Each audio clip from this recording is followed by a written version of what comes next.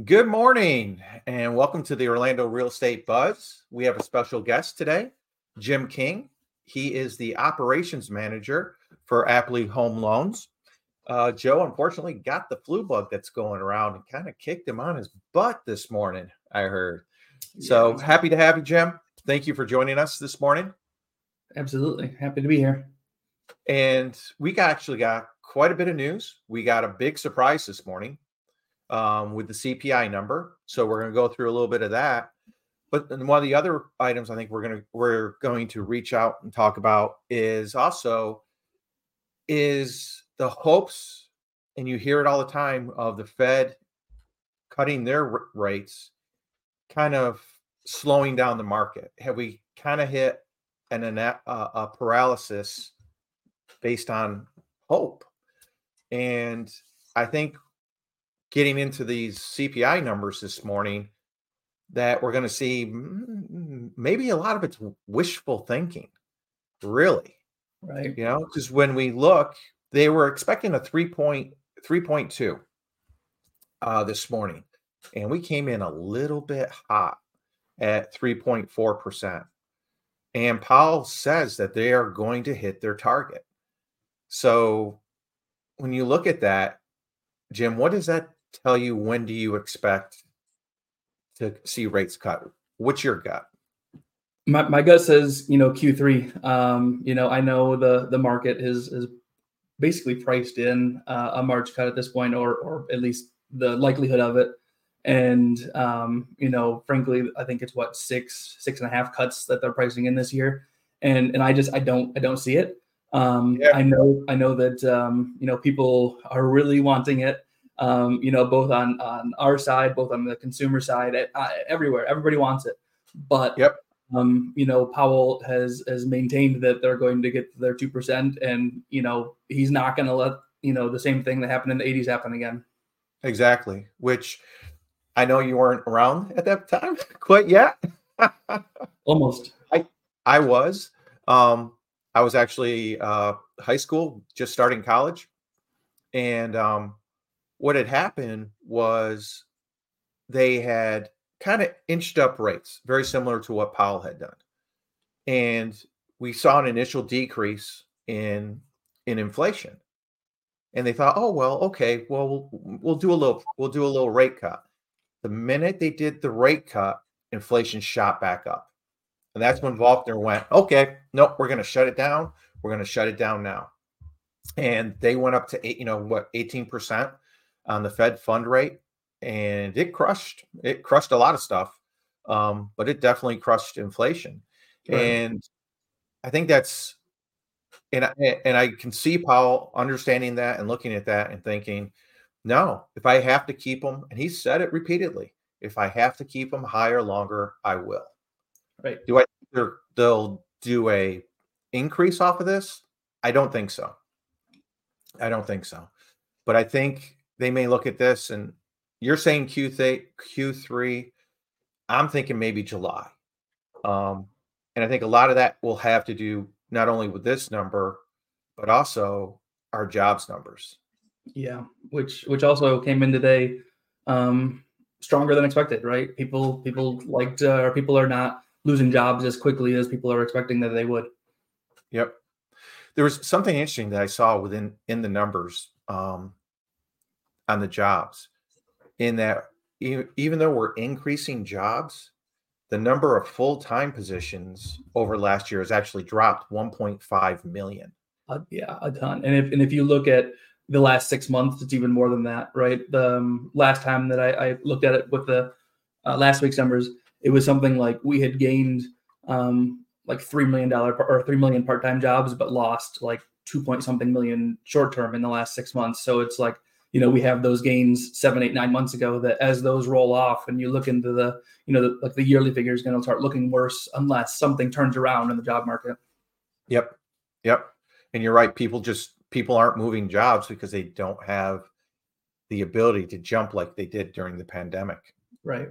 So, and what's interesting with this number is, guess what's driving this inflation like it has pretty much the past year and a half?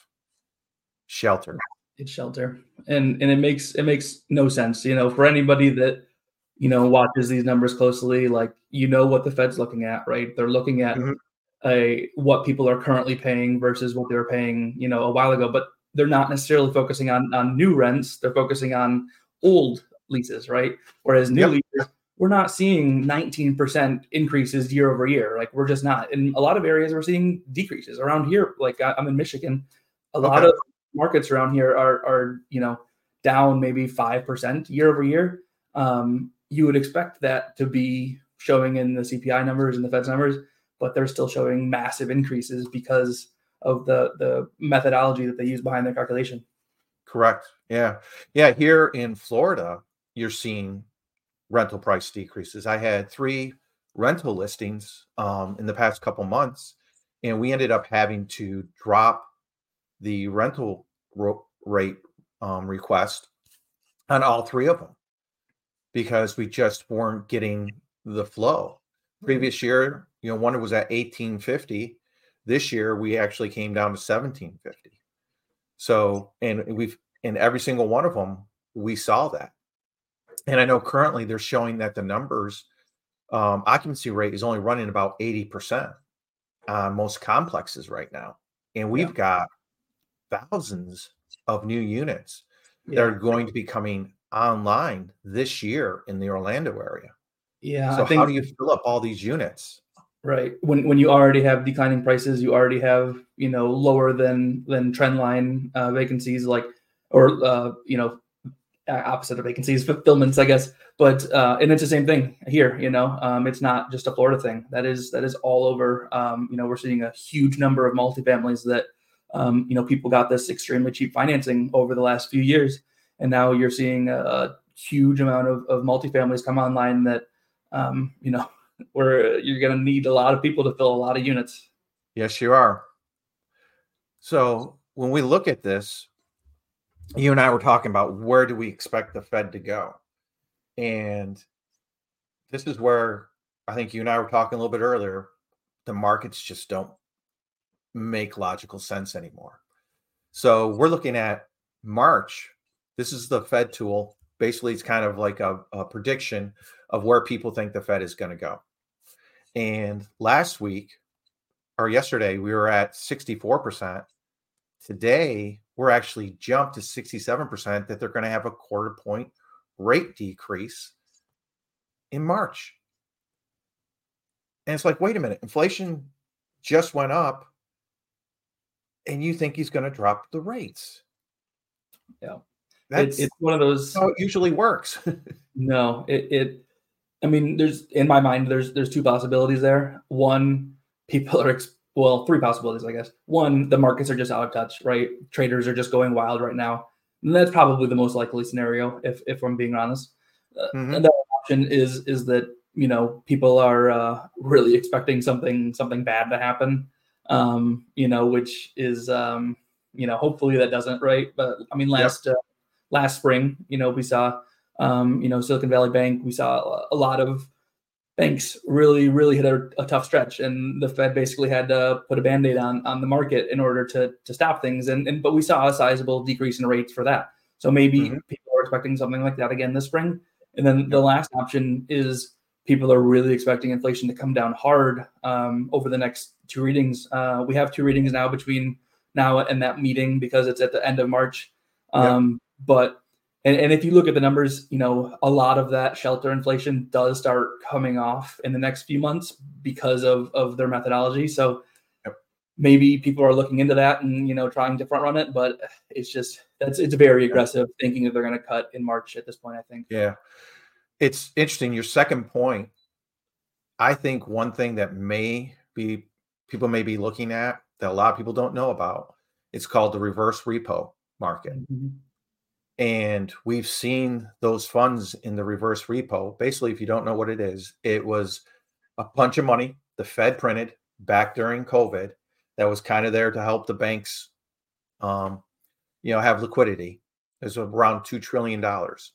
Well, that has slowly and steadily decreased. I didn't get a chance to check it this morning, but the last I think we were down to 800 billion. I think the study was like 660 or something like that. It's down.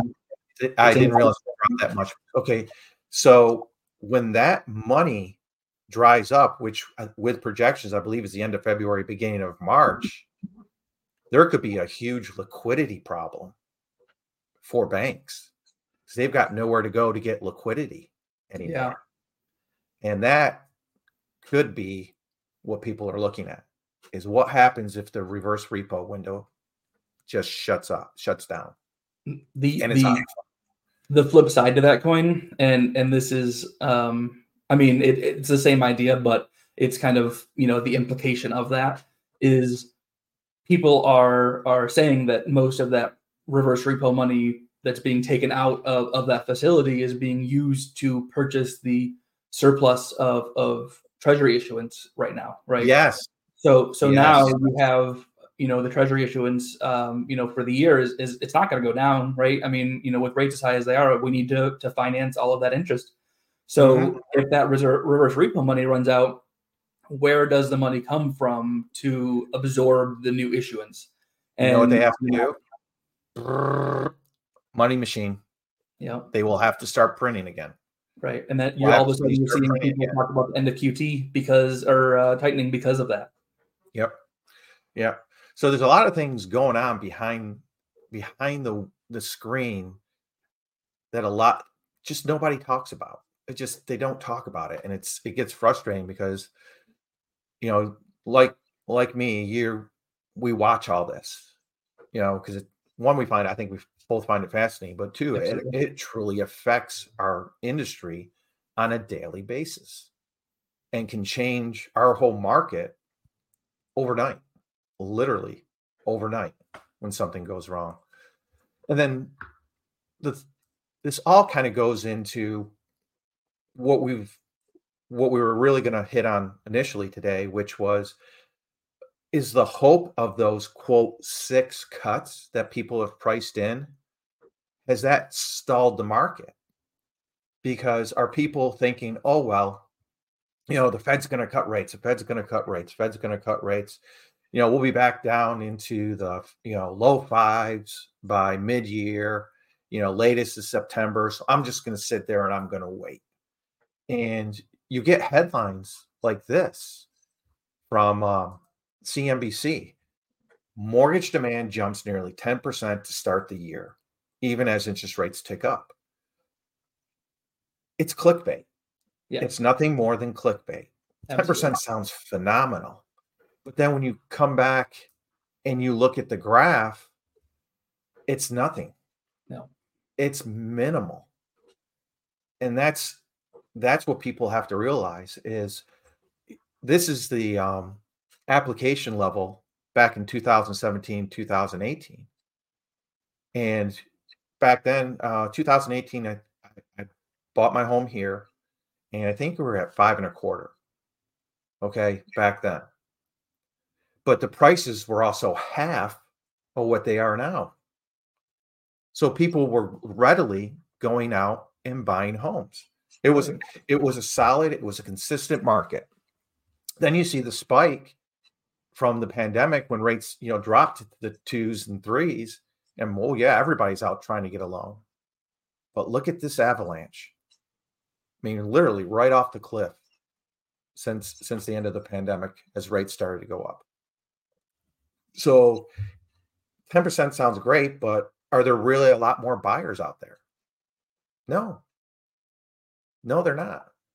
Great. So as a seller, and we'll see this when we get into our Orlando numbers, is days on market are going up. Price cuts are going up. The initial listing prices are coming down. And this is something I found absolutely fascinating. U-Haul comes out every year with a list of where everybody moves to, the top places. And 6 of the 25 are in Florida. You got Palm Bay, Ocala. Where's our next one? Kissimmee, St. Cloud, Panama City. Great beaches. Lakeland. So you've got a number of places that people are still moving to. But then CoreLogic comes out yesterday with the U.S. housing pricing information. And look where the top 4 places they are predicting price decreases. Palm Bay, your number one place people are moving to, is predicted to be the number one spot for price decreases, the market to fall down. And they're saying there's a 70% probability. West Palm Beach, Delray, Tampa, which was absolutely exploding during the pandemic, and then Deltona and Ormond. Can you help me make a little logic out of that one? It honestly, it's wild, right? If it was the U-Haul data is looking literally at people moving, right? So that should negate the whole concept of it being a speculative craze that everybody was buying investments and Airbnbs and all kinds of things in those areas that are more susceptible to price corrections, right? If people are actually moving there, that should be the least likely to have crazy declines in prices, because primary homes are the least susceptible to that. So honestly, top level, it doesn't make sense. I would love to hear from CoreLogic, their methodology behind it, because on its face, that just doesn't make sense to me. Yeah. I mean, it's like, how do you explain that to someone who's moving to Palm Bay? It's like, yeah, you're the fastest growing city per se, according to U-Haul, but your prices are about to drop. That's a good one. Right. That one I haven't had Yeah. to do before. Would love to see the equation behind that. Yeah, but it's just kind of interesting, because it just goes to show you how uncertain our markets are. Absolutely. It really does. So let's get into our Orlando numbers, because we're going to see that this is where we're still a very slow market overall, is where we're sitting right now. So hold on. Okay. So when we get into our single families last week, this is the first week of January. So we did lose one day for holidays, but we dropped to 191 homes from 321 at the end of the month. And our inventory, which I expected, is usually right after the first people start putting their houses back on the market. So we went, after a couple of weeks of declines, our inventory went back up. But here's the one that's just crushing Orlando, and I think it's going to be an extremely tough year if you're a condo owner and you're trying to sell, especially the investors. The sales of condos, townhomes, and villas dropped to 82. You think about how many units we have here in Central Florida, in the Orlando region. That is nothing. Absolutely nothing. No. And our inventory increased another 55. So you look at that and you're like, wow. And one of the things we always get into is the original to final, and the original list to the final sales price. And you see here, we're still down at 94, mid 94%, 94.61%. So there's roughly about a 5.5% off the original list price. Wow. Of homes. And they're still coming in at roughly about 2.5% off the final list price. So sellers are out there giving concessions to people. And I always love looking at over $1 million. They're dropping on average $120,000.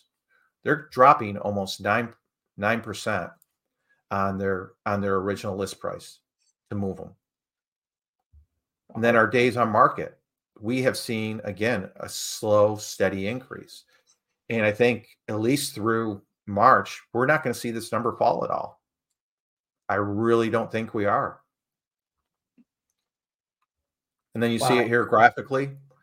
And last year, we were at our period average was up in the 400s. So they adjust this every week. and you can just see, look at this drop from here's December 272, 348, 361, 321. And we dropped to 191. That's a big drop. That's a And then huge drop. days on market, holding up there. And then we get into our that bounces back after this holiday week. I guess we have another holiday coming up too, but you got to really, if that doesn't, that's scary. Yeah. And again, the word for this year is truly going to be affordability. Affordability. I don't know if you follow Unusual Whales. Sometimes they have some of the best statistics that come out there. And last week they had one that interest rates either have to drop to 5.5. Prices have to come down 22%, or income has to go up 28% in order to make houses affordable again. Yeah, back to that trend line. I look at it. Yeah, I look at it. I'm in a 30-year. I'm in a 20-year mortgage with a 3% interest rate. Even with what I would make off this home, I couldn't move. Same. I'm locked. I'm absolutely. I'm stuck here. I've been talking about this, with friends for months. I'm in a condo here in Michigan and would absolutely love to not be in a condo. But it's one of those things where, I would literally have to buy a place, half the price of this in order to have a similar payment. Yep. And the incomes just, they're not growing that fast, and they're never going to grow that fast. Ever.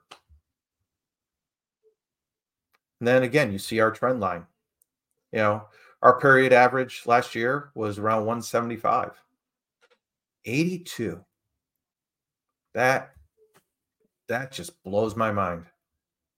And this week, I've got a client. She would like a condo. And I've had to go, because it's January, all the condos up their fees, their HOA fees in January. So I've been trying to get a hold of the HOAs. That's joyous in itself. I actually had to go knock on and go to some of the offices yesterday to get the answers. And all of them are increasing their rates. There's one that she really liked. Escondido, it's a 55 plus. It's right here in Altamont, well-maintained property. It's a 55 plus, and they're increasing their HOA fee from $497 to $600 a month. They took out a $3 million loan back in July. They have a $138 quarterly payment for 2 years to pay for the interest. And then on top of that, are you sitting down? They have a $14,000 special assessment coming due. $14,000.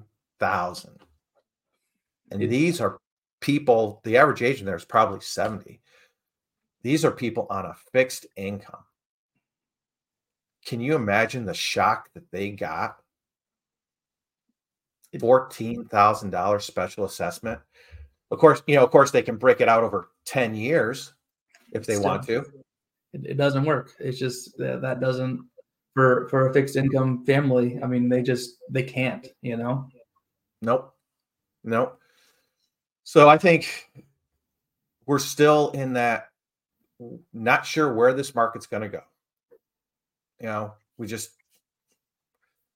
too many things pulling in too many different directions. I mean, we didn't even get into what's going on in China, over there with another bank failure. What is it? They got 2 years worth of inventory if they don't build another house, right, in China. Yeah, and it's wild because they have just cities that are half built construction already, right? Like there is so much supply that could be ready in 3 months if they wanted it to, and they're sitting off on it. Developers are going bankrupt left and right, which is jeopardizing the banks. It's dire over there. For lack of a better word, it is dire. Yep. So at least we're not at 2 years of months of inventory. Right. I guess that will be our optimistic point to end on today. we'll take our 44 days on market or whatever that show. Yes, yeah. I'll take the 44 as opposed to 2 years. Any day of the week. Any day of the week. Well, thank you, Jim. I really appreciate you joining us this morning and helping fill in for Joe. It was a pleasure. You're welcome back anytime. Take care. Have a great day. Thanks, guys.